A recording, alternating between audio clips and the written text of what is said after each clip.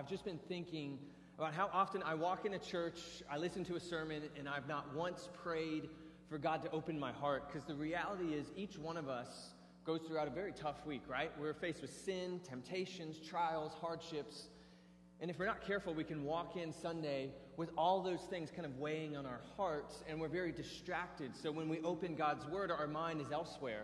So what I want to do before we jump in today is just have a time of prayer, just praying that the Lord, through the Holy Spirit's power, would open up our hearts. And my hope is that this would not be a prayer where you just sit there and listen, but you pray as well, and you ask God to open your heart, right? Because we believe that the Bible is a spiritual book, written and inspired by God. So to truly understand it, to truly gain something from it, we need the Holy Spirit to speak to us. So let's do that in these next few moments, and then we'll dive into Jeremiah chapter 1. Dear Heavenly Father, we are so glad to be here. There's just a great gathering of the saints in your house today. And I know that all of us have gone through different things this week, different trials. We've sinned in different ways. We've fallen in different ways. We have just struggled in unique personal ways to each of us. And I just pray that in these next few moments, you would just give us hearts that are ready to hear your word. Give us minds that are ready to follow along, God. Open our hearts, open our minds. May your Spirit speak to us in mighty ways. Would you use me as your servant in these next few moments? We pray all this for your name and to your glory. Amen. So there's a truth for all of us, right, is that we all make plans in life, right? How many of you make plans? I hope that everybody raises their hands. We all make plans, whether it's planning a weekend getaway or a dream family vacation. Some of us are planning for retirement, putting money away, investing, doing all that we can so we can retire at a good age and live an easy life. Some of us plan career moves. We say, I'm going to work this job, make this money, then I'll move on to here, then I'll go there. We plan our moving our houses, right? We get a house and we say, this is not my forever home, but I'll be here a few years, then I'll move to this, and then I'll move to this, and then I'll finally have that house that's perfect, right? We all plan, don't we? And I would imagine that all of you have a plan laid out in your mind that you want your life to go this way. And you're secretly hoping, man, I really want everything to work out just how I've planned it. And you will be disappointed if it doesn't work out that way. I remember while I was on the campus at Southeastern Seminary in the dorms, I was surrounded by a lot of good guys who were going into ministry, loved the Lord, but it was always funny. I would talk to some of them, and I would realize that they had planned out how God was going to use them in ministry. You would sit there and talk to them, they would be like, oh, I'm going to finish this degree, then I'll be a youth pastor, and then I'll start a master's degree, and then I'll move on to a bigger youth ministry and kind of get my name out there, then I'll graduate, then I'll go to this church, and they had planned their whole life and ministry out. And I thought it was kind of funny. I was like, man, God's given you a clear vision on exactly where he wants you to go and what he wants you to do. And it's always funny that we all do this. We all plan our lives out, and to a certain extent, that's healthy and that's normal, right? If you don't plan, you're probably going to fail. It's normal to have plans in life, but the Bible would tell us this, that God also has a plan for our life that is far greater than ours and should be pursued with greater intensity. Right? You may have a plan, and that's okay. I may have a plan, and that's okay. But God ultimately has a sovereign plan that he's laid on your life that is far greater than anything you and I could come up with. And we should pursue it and align ourselves under that plan with a great intensity, a great desire to, I want to live out the plans of God in my life. And it's cool to think about this. The God of heaven has a plan for you. He knows your name, he knows what you're going through, and he's marked out steps for you to walk in. He has a plan for your life. We should not come to church so often that when we hear something like that, we don't marvel at the truth that God has a plan for each of us. It's beautiful. It's amazing. And this morning we're going to look at the call of the prophet of Jeremiah in Jeremiah chapter 1. And I hope that we'll kind of do two things this morning. I hope that we're going to be encouraged that God does have a plan for us, and you're going to be strengthened in the fact that you know that you have a divine purpose in this life. But I also hope that we'll be challenged, that God's word will kind of rub up against our hearts, and that we will be challenged to pursue God's plan more so than ours, right? That we would devote ourselves to service of God and to the Great Commission and to ministry to him. So a little context of the book of Jeremiah. Jeremiah prophesied during the reign of the last 5 kings of Judah and during the early days of Judah's exile. And at the time of his call to the ministry, the empires of Egypt, Assyria, and Babylon were fighting for dominion of the ancient Near East. Judah, where God's people were, was insignificant in its strength and power, but because of its geographical location, It was relevant. They had to deal with a lot. They were in the center of everything. And so Jeremiah would see that Babylon would defeat all the other nations, and they would become very powerful, very strong. And all throughout this, Jeremiah would speak faithfully on the behalf of the Lord. He would speak words of judgment, words of encouragement. He would call out Judah. He would call out the nations. And if you read all throughout the book of Jeremiah, you see him speaking on behalf of the Lord. And so it's with that, let's read the text in Jeremiah chapter 1, verses 4 through 10. It says this: "The word of the Lord came to me. I chose you before I formed you in the womb. I set you apart before you were born. I appointed you a prophet to the nations. But I protested, 'Oh no, Lord God, look, I don't know how to speak since I'm only a youth.' Then the Lord said to me, 'Do not say I'm only a youth, for you will go to everyone I send you to and speak whatever I tell you. Do not be afraid of anyone, for I will be with you to rescue you.'" This is the Lord's declaration. "Then the Lord reached out his hand and touched my mouth and told me, 'I have now filled your mouth with my words. See, I have appointed you today over nations and kingdoms to uproot and tear down, to destroy and demolish, to build and plant.'" This is the holy word of God. Let it speak to us this morning. I want to see three things from this text. I want us to walk away with three things. The first is that God had a plan for Jeremiah. And I'll just say this up front. This is a great text that advocates for the sanctity of life, right? For the unborn in the womb all the way to the tomb. This is an amazing text for that. However, I think the main point of the passage drives us in a different way, so I won't really be focusing on that. We do see that God is intimately and actively involved with the unborn, and that he knows their names and he loves them, and that it's a human life. That is true, but I won't be going that direction today. And if you say, "Man, I really wish you would," you could go back to our podcast and live stream archive and go to January 17th, 2021, and you can hear Pastor David speak from this text from that viewpoint. But I want to look at this as we see the passage starts. It says, "The word of the Lord has come to Jeremiah." This would happen throughout Jeremiah's life. God would speak to him, would give him a message, and then he would go and deliver it to people. God would speak, and he would relay it. That is the goal or the message of a prophet. So the phrase, "the word of the Lord," would show up all throughout the book of Jeremiah. And so here in this passage, Jeremiah is reflecting back on when the word of the Lord first came to him, when God first spoke to him and called him into ministry. You can find a similar passage in Isaiah 6 when the prophet Isaiah is called into the ministry, when the word of the Lord comes to him. So what we see in this section and what we will see is that God has a plan for Jeremiah's life before Jeremiah's life started. Look at verse 5 in the language that's used there. Whenever you study your Bible, you don't just want to read through it casually. You really want to study and dig in and pay attention to the words that are being used, the verbs, the adjectives, all of this. Look at this in verse 5. He says, "I chose you before I formed you. I set you apart. I appointed you." These verbs are a clear depiction of the fact that God was involved in Jeremiah's life before his life began. He said, "I chose you before I formed you." God was actively involved in Jeremiah's life. Your Bible might say this. It might say, God knew him. "I knew you before you were formed." And it's this beautiful idea that God doesn't just have a knowledge of us, right? Because he's God. It would make sense that he would know people before they were born. But this "knew," the way it's translated, what it means is that God has an intimate knowledge of Jeremiah. Jeremiah is one of his people. God knew him intimately. He knew him well. It's a beautiful idea. And this idea that God knows his people before they're born is seen all throughout Scripture. Look at Psalm 139:16. It says, "Your eyes saw me when I was formless. All my days were written in your book and planned before a single one of them began."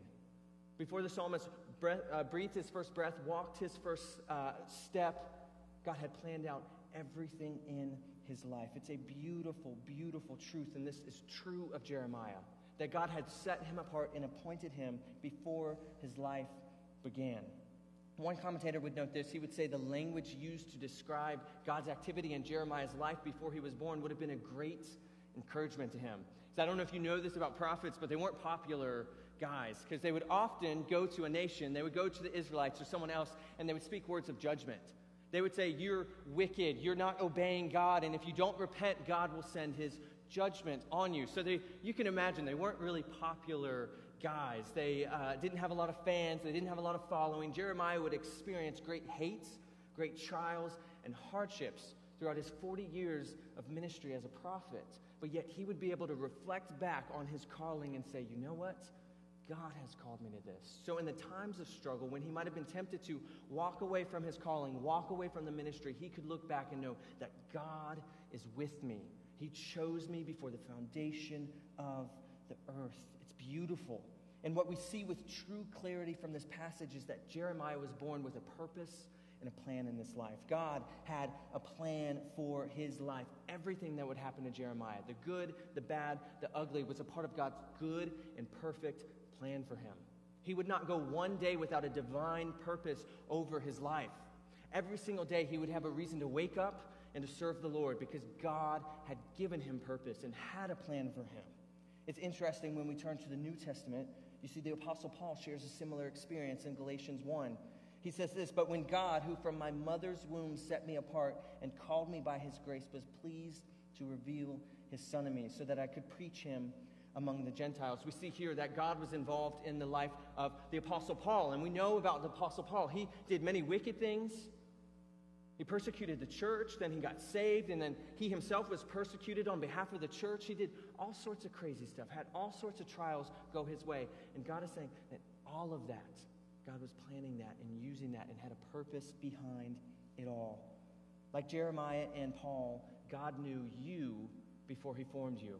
And like these great men of God, God has a plan, a will for your life. If you are standing here today breathing, then that means that God is not finished with you. That God still has steps that he wants you to take. He's the giver and taker of life. So if you have life today, then you have a purpose. Look at Ephesians 2:10. It says, "For we are his workmanship, created in Christ Jesus for good works, which God prepared ahead of time for us to do."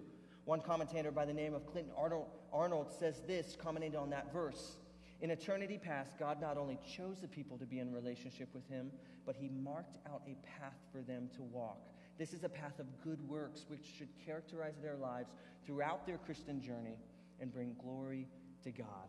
I think we live in a time where so many people are beginning to feel like they don't have purpose, like they don't have a plan in this life, because the Bible would tell us this, that you and I are created to be united with God, right? So we're created to walk with him, to follow his word. So whenever you and I stray from God, whenever we start to go our own way, follow our own plan, life begins to lose its purpose. Because true purpose, true meaning is found in a relationship with God. It's found with walking with him daily.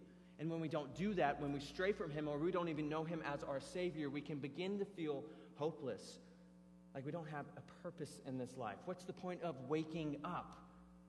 But if we've had God in our life, he directs us, he encourages us. And as these words encourage Jeremiah, they should encourage you.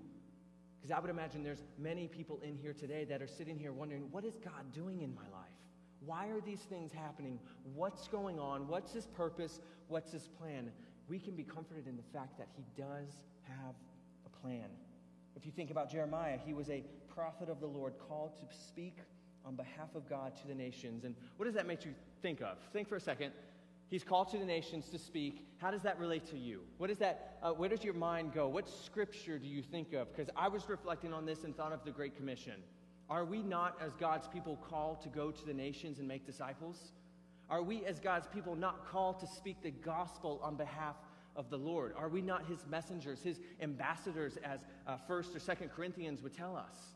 I'm not saying we're mini prophets or we're Jeremiah, but we are called to go to the nations, called to go to our neighbors. Listen to the Great Commission, the last words of Jesus to the church. "And Jesus came to them and said, 'All authority in heaven and on earth has been given to me. Go therefore and make disciples of all nations, baptizing them in the name of the Father and of the Son and of the Holy Spirit, teaching them to observe all that I have commanded you. And behold, I am with you always to the end of the age.'" Get this. Did you know that you are called to ministry? You know, it's just not the pastors and the people that work at the church that are called to ministry. We all, if you were in the body of Christ, are called to Great Commission ministry. You're a minister. You're an ambassador of God. You are called to a life that is supposed to be dedicated to this Great Commission, to the glory of God. Just as God chose Jeremiah and set him apart and appointed him to be a prophet, you, if you're in the family of God, have been chosen by God to make disciples of all nations. And so you might say this morning, what is my purpose in this life? What is God calling me to do? To make disciples to his glory. That is your calling. And I'll just say this now. I think I'm going to say it later, but I'll say it now. Whatever plan that you have in your life should be shaped by that calling. Whatever you seek to do in this life, whatever you're doing now, should align with the call of the Great Commission, because it rests on every single Christian. There's not Great Commission Christians and sideline Christians. No, we're all called to this. And we all should shape our life around this. And we live in America, which gives us so many freedoms, so many beauties, but it hurts the church so much because we're so distracted. Building careers, building a nice house, building wealth. And when in reality, we should be focused on building the kingdom of God first and foremost. Not that those other things are bad, but we are called to be Great Commission people. As Jeremiah was called to be a prophet, you and I are called to be disciple makers. And I know someone's in here probably like, oh man, not another Great Commission sermon. I've heard this one too many times, but let me just say this. This is not a Great Commission sermon. It's the life of Jeremiah, but applied to you. And if we are in the body of Christ, we should be a Great Commission people. And if we're Great Commission people, we should never get sick of hearing God's saints being called to the work of ministry, of making disciples. That's our phrase here at Calvary. Be disciples who make disciples. Are we doing that, church? Are we living that way? And listen to this. Great Commission ministry, it'll look different for each one of us.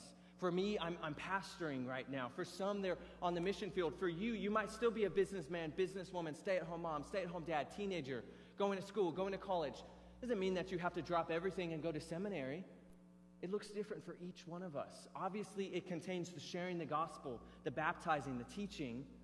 But it looks different for each one of us. The Holy Spirit will nudge and push us in unique ways because all of us are gifted differently, but we are all called to Great Commission ministry.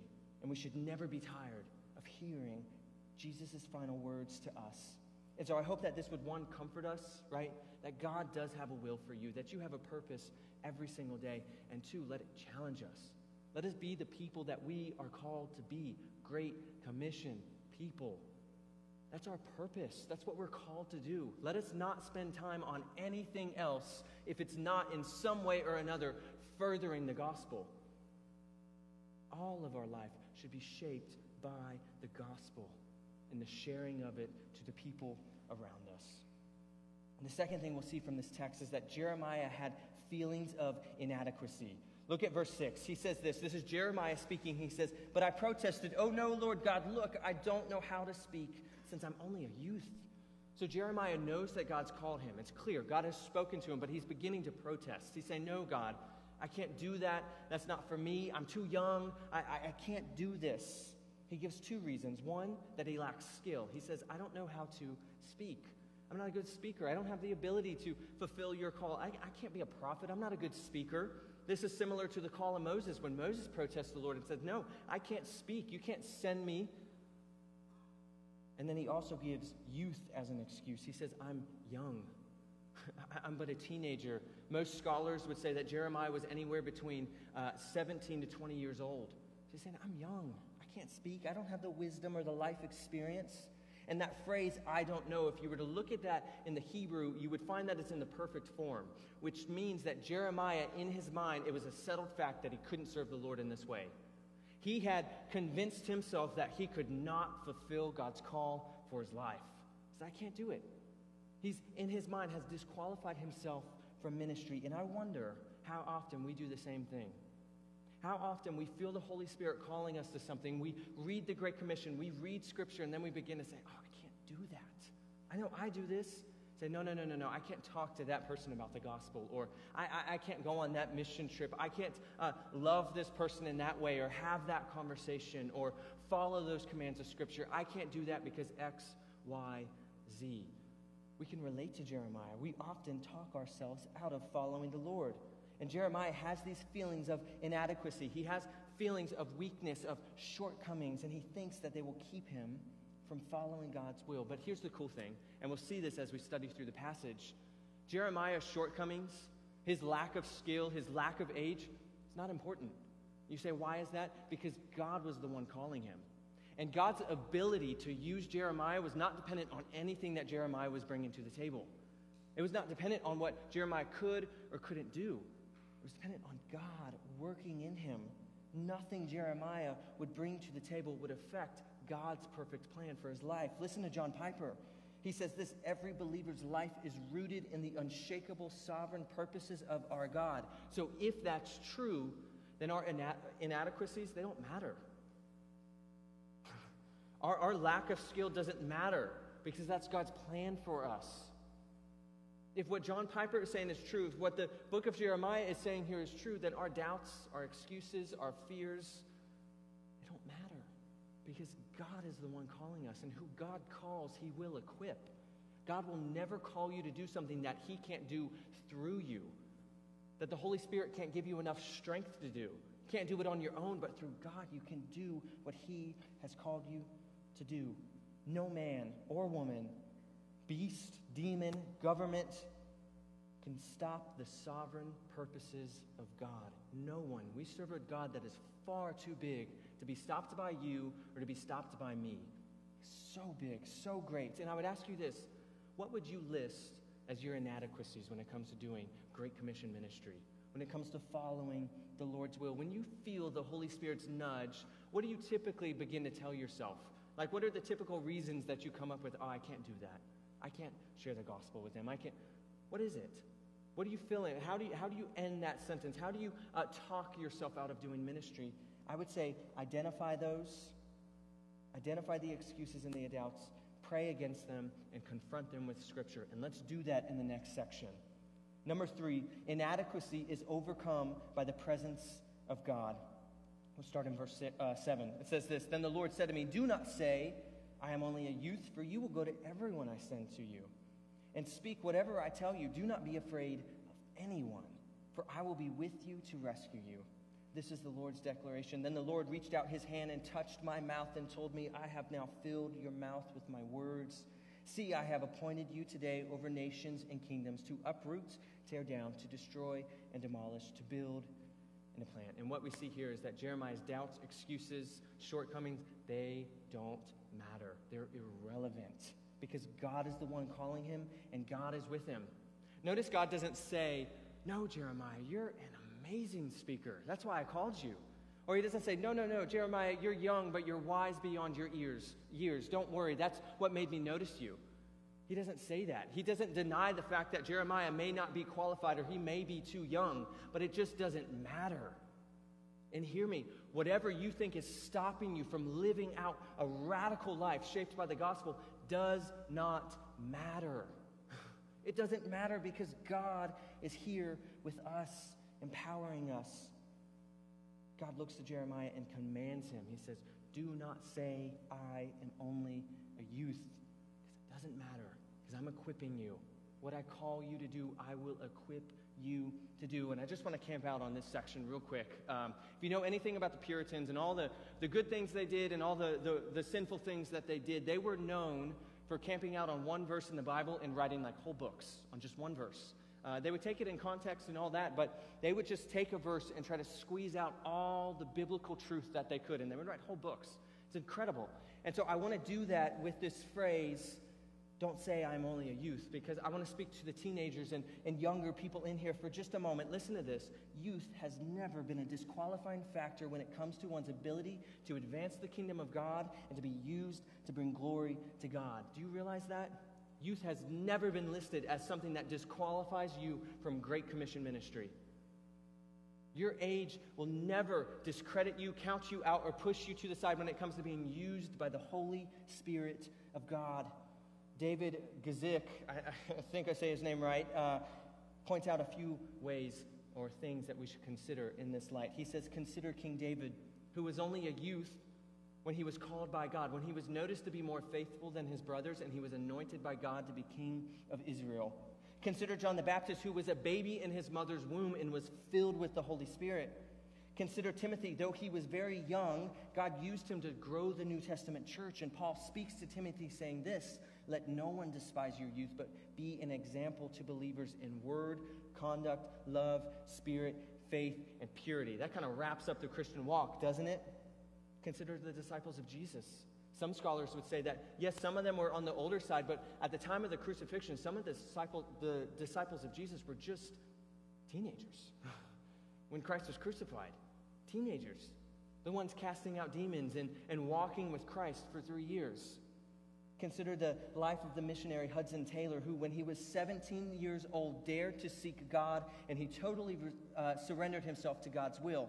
Almost immediately, he felt a distinct impression that God wanted him to be a missionary to China, and he began to prepare for the mission field by living the kind of life by faith he wanted to live on the mission field. And living it right there in England, by the time he was 22, he arrived in Shanghai. 17, feels called, does what he needs to do, and by 22, he's on the mission field in China. Hudson Taylor did amazing things. And this is what I believe. I think we have set such a low standard for youth in the church. Our expectations of teenagers and what they can do for the kingdom of God is like all the way down here. Like when you hear people talk about teenagers, what do they expect from a teenager? Immaturity, lack of wise decision makings, sin, excuses for sin. Like no one really seems to truly expect that teenagers can impact the kingdom of God, that can be Great Commission ministers. We expect such little, and then we see such little from them. But the reality is this, that the Holy Spirit working through young people can accomplish just as much as he does when he works through old people. Realize this, there is not a JV Holy Spirit and a varsity level Holy Spirit. You don't get like a bigger or better Holy Spirit once you graduate college and you've finally grown up. If you're a Christian and a young person, you have the same Holy Spirit that a pastor of many, many years has, or great missionaries had, or Peter or Paul had. You have the same Holy Spirit working inside of you, and you can do so much for the kingdom of God.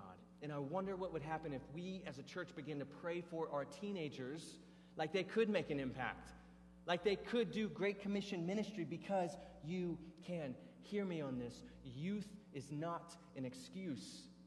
You cannot use your youth and say, oh, I'm just not living for the Lord right now because I'm young. I'm 16, 17, 20, 23, 24. No, youth is not an excuse. If you are a Christian, you are called by God to live out the Great Commission, and you can do it, right? Because anytime a Christian does anything powerful, preach, people get saved, go on a mission field, anytime, that's the Holy Spirit working through them. So you as a teenager have the same Holy Spirit working inside of you, moving in you. So if you look at an older adult and you're like, oh man, I want to be a Christian like them someday, you can begin to walk like them now by the power of the Holy Spirit and as God's word as your guide through this life. And church, would we pray for our teenagers that they would step up and rise up to Great Commission ministry. Youth is not an excuse, and for that matter, doubt is not an excuse for anyone in the room. Sin's not an excuse. Our careers are not an excuse. Our families are not an excuse. When the Almighty God of heaven is calling you, there is no excuse that will ever do. There's nothing. Nothing. I fear that many of us will get to the end of our life and realize that we devoted ourselves to this, to that, to my business, to my families, to my work, to my sports, to this and that. And all that time, the world around us was perishing. All that time, we didn't once think about the Great Commission. We didn't once make a life decision in light of what God wanted us to do. We all do this. I do this. It is very, very tempting to make decisions according to my plans for my life, not God's. I would say, let us not offer excuses, whatever your excuse may be. Let us not do that. Instead, let us offer ourselves in humble devotion to the Great Commission, the proclamation of the gospel, the making of disciples, the walking in the good works that God has prepared us out. Let us offer ourselves to God and be a Great Commission church. We see in verse 7 that God commands Jeremiah to not use his youth as an excuse. In verse 8, he comforts Jeremiah. He says, do not be afraid of anyone, for I will be with you to rescue you. I love the comforting hand of God in this text. I was looking, Googling, I was like, I'm kind of interested to see, like, how many times is the phrase, do not be afraid, in the Bible? And you got to be careful with Google, because one person wrote this huge article and said, it's mentioned 365 days, or 365 times in the Bible, so that's a reminder every day to not be afraid. And I was like, that's incredible. How did I not know that? And then just a little more research, and you see that it's, depending on the translation, mentioned a little over 100 times, which is still a lot. Over 100 times in Scripture, God speaks to his people in different circumstances and says, do not be afraid, I am with you. That's what Jeremiah needed in this moment as he's doubting himself, saying that he can't do it. He needed the reminder that God was with him. That's how he overcomes his inadequacies. One writer would say this, when God calls us, he equips us with what is needed to carry out the assigned task. For Jeremiah, it was the promise of God's presence and deliverance from any threatening situation that the reluctant prophet needed to hear. Jeremiah needed comfort, and God gave it. He was called into a ministry that would be hard. Anytime you commit yourself to ministry, and I'm not talking full-time ministry, just Great Commission ministry, as we're all called to do, it will be a hard life. It will not always be easy, but it is one of the greatest honors that we have in this life. That God has given us the responsibility to share his gospel message to the world. It's the greatest thing that you can devote yourself to, that you can give yourself over to. As we transition, we see one last thing that God commissions Jeremiah. In verses 9 and 10, we see that he touches Jeremiah's lip. He empowers him with his words. Again, we see God equipping who he calls. He touches Jeremiah and fills him with his words. Campbell Morgan would say this, among all the prophets of the Hebrew people, none was more heroic than Jeremiah. And this all starts with God, calling him, comforting him, and empowering him. It's all God. And I'll continue to move on. Just for sake of time, I would ask us this. How are you responding to the call of God on your life? Hopefully with excitement. But I would imagine all of us could reflect a little bit and say, man, I could do better. Because it truly is the greatest honor in this life to be used by God, to be known by God, to be loved by God, and to be able to share that with other people. It's the greatest thing that you can do. There's a song I like to listen to, and the artist is talking in the song, and he says, man, I don't want to get to the end of my life and realize I climbed a 2-foot ladder. And isn't that what it feels like we do sometimes? We struggle, we work hard, we build this nice life, and then we get to the end. Does it all really matter? How successful you were? Does that matter? What college you went to, does that truly matter? As long as you're honoring God in all of it, it can be a part of his will for you. But the most important thing that we can do is shout the gospel message. And it's convicting to say this because I know there's people in my life that I haven't shared the gospel with, that I've had opportunity after opportunity, and I've passed up. Let us not do that. In application, I've got a minute left, so just hold on. Brothers and sisters, I would ask us this. Take great encouragement in the fact that God has a plan for your life. You will never live a day without purpose. Every breath you breathe in this life is a sign that God still has a plan for you. But we must remember, our plans are not always God's plans, so we must make sure that we align our plans under his plans. We must make sure. I was at the SBC, Southern Baptist Convention, a few months ago in Nashville, and there was a sending service for missionaries, IMB missionaries. It was really, really cool. They were commissioning about 60 people, couples, families that were about to go to the mission field, and it was really cool. They would walk up onto the stage, they would stand, they would share their names, share why they feel called to that certain region, and they would give a prayer request, how we could pray for them. And couple after couple would walk up, but there was like a little barrier or a screen that some couples would walk up behind. And it was because the place that they were going to was hostile to the gospel. So if their face and their names got out, and it got out that they were going to be missionaries, they could be killed, captured, tortured. So they would walk up behind these little barriers, and this one couple walks up, they stand behind the barrier, you kind of see their shadow, and the husband starts and says, we're leaving our dream jobs at NASA to go to the mission field. And they were going somewhere in the middle. They couldn't say what it was, they couldn't say their names. And I was sitting there, and I was like, who in the world leaves a dream job at NASA to go to the mission field, to possibly be killed? Who does that? Why do you do that? That's the Great Commission. That's the gospel at work. It takes precedence above everything. Dream job at NASA. I can't even imagine what he was doing. So cool. But he said, you know what? It's more important that I devote myself to the Great Commission, that I devote myself to following the Lord. They would go to a dangerous place. They would leave money, wealth, and a life of just success behind to spread the gospel to a nation that needed it. Somebody who's following God will do things and devote themselves to Great Commission ministry that seems crazy to our world. I was listening to another video talking about Norman Geisler. He's an apologist that has since passed away. But he was in a Bible college and listening at a chapel, and a missionary got up, a missionary of 14 years, and he said, you know what? I've been a missionary for 14 years, and guess what? I never felt like I was called to missions. Because you talk to some missionaries, and they'll be like, oh, I was sitting here, and God spoke to me gently, and this and that. He said, I didn't have that. I just read in the Bible that I was supposed to be a missionary and go to the nations, so I went. And I thought, wow, that's incredible. Because the gospel leads the people of God to do that which is radical in the eyes of the world. And that's 2 examples. Just pack it up and go to the nations to share the gospel, because it's a command in Scripture. I think missionaries understand the Great Commission far better than you and I do, because they devote their whole life to it. And I'm not saying you have to go across to another country to devote yourself to the Great Commission, but there's a need. Would all of us wrestle with the idea of going to the mission field? And already you're saying, no, I can't do that for this reason, that reason. Got kids, got a job, I can't do this, just got a house. I can't go to the mission field. Would we wrestle with that? Because I've heard it said, you should not ask if you should go to the mission field, but you should ask why you shouldn't. Because your reasons for staying better be very, very strong.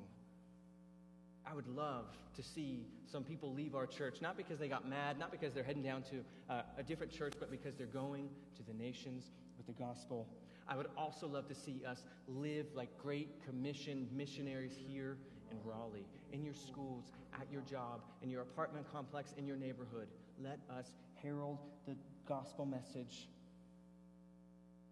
Next, you may feel inadequate to follow God's will for your life. 2 Corinthians says this, my grace is sufficient for you, for my power is made perfect in weakness. Therefore, I will boast all the more gladly of my weakness, so that the power of Christ may rest upon me.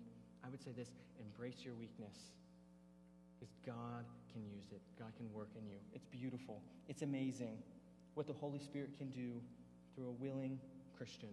And then just real quickly, I want to talk to the parents and the teens in here. First, teenagers, don't use your youth as an excuse. Don't let middle school, high school, and college pass you by without ever considering God's will for your life. Throughout history, God has used young people to advance His kingdom.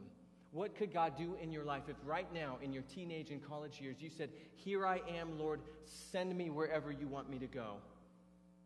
What could God do? Brent Crow said this. He's very involved in student ministries. He says, what would you do for the glory of God if you knew you would not fail? And that can be for everybody. What would you do for the glory of God if you knew you wouldn't fail? Young people, I would challenge you to think about that, to dream about that, to answer that question, and then pray that the Holy Spirit would empower you to do that. Parents, I want to ask you this very humbly, very gently. What steps are you taking to ensure that your students can be used by God? Lifeway Research did studies, and it showed that students are dropping out of the church at record rates. They found that 66% of students will drop out of church after high school, and of 71 of those students, or 71% of those 66 did not plan to drop out of the church. They didn't plan to leave the church.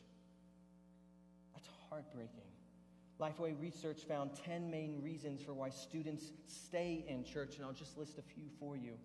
Number 1 was adults investing in students between ages 15 to 18.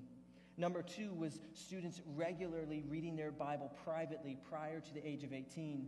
Number 5 was youth feeling like youth leaders genuinely cared about them. Number 7 was parents wanting them to attend a church. Number 8 was parents genuinely liking church. And number 9 was fathers attending church. Why do I mention these statistics? 1, it breaks my heart. to see so many young people walking away from the Lord for a season and sometimes never coming back. And number two, I say that because you as parents and me as a student pastor have a huge responsibility to care for these teenagers in our church. We have a huge responsibility. If you as a parent lift up sports, school, music, and other extracurricular activities above the church, above family devotions, above family prayer, then I feel like we're not setting our students up for success. If I, as the youth pastor, uplift programs and fun over discipleship and biblical teaching and training, then I'm not setting our students up for success.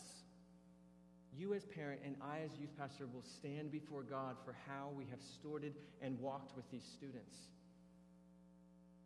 And we should not take that lightly. And so while I'm all about sports, I played sports all throughout high school and loved it. It's so valuable. School, so valuable. Let us not, whether we realize it or not, place all these things over the gospel, over the church, over the Great Commission. This is a challenging message for me because I don't want to stand before God and have to give an answer for all these students that I just let walk away because I didn't do them justly. I didn't serve them well. Parents, I don't want you to have the same story, but also take hope that students are returning to the church. Statistics say that some of them are coming back. So maybe you know of one that has left the church, left the faith, deconstructed the Christian faith and says, I don't believe in God anymore, or I believe in this, or I believe in some progressive Christianity. Take heart that the prodigal can return, and let us pray for those students. Let us pray for those young people that they would come back to the house of the Lord. Parents, I'm here for you to partner with you, to walk alongside of you. I love you, and whatever you need, however I can serve your family and serve your students, please let me know. I'm on your side. We're on the same team. I'm not competing with you. I'm not competing with sports. We all have the same goal in mind, right? That our students would walk faithfully with the Lord day after day. I would end with this for everybody, not just parents, not just students. I would end with just these questions. We may know the Great Commission, but do we live it? We may know that we are called, but have we embraced it? We may feel the Holy Spirit's push, but will we resist it? What will you do in light of the teaching of God's Word this morning? Let's pray. God, we thank you for your Word that encourages us. You have a plan for us. You have a purpose every single day for us. We thank you for that. Lord, let us be challenged to live out your will for our life. All of us will be tempted to put so many things above you. Let that not be true of us. Help us, Lord. Empower us. Equip us to follow your plan. Follow your will for us. Pray for the young people in the room, that they would be encouraged that the same Holy Spirit that was in the Apostle Paul, the same Holy Spirit that is in any great saint over the past 2,000 years is inside of them, able to work in them, able to move in them. God, would you raise up a group of young people at Calvary Valley Church that will make disciples who make disciples?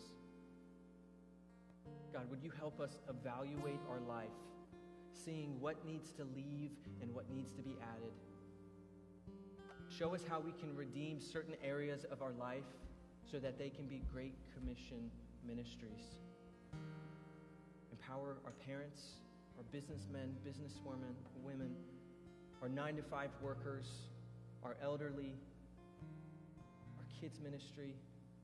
Empower us to make a difference. We pray all this in your name.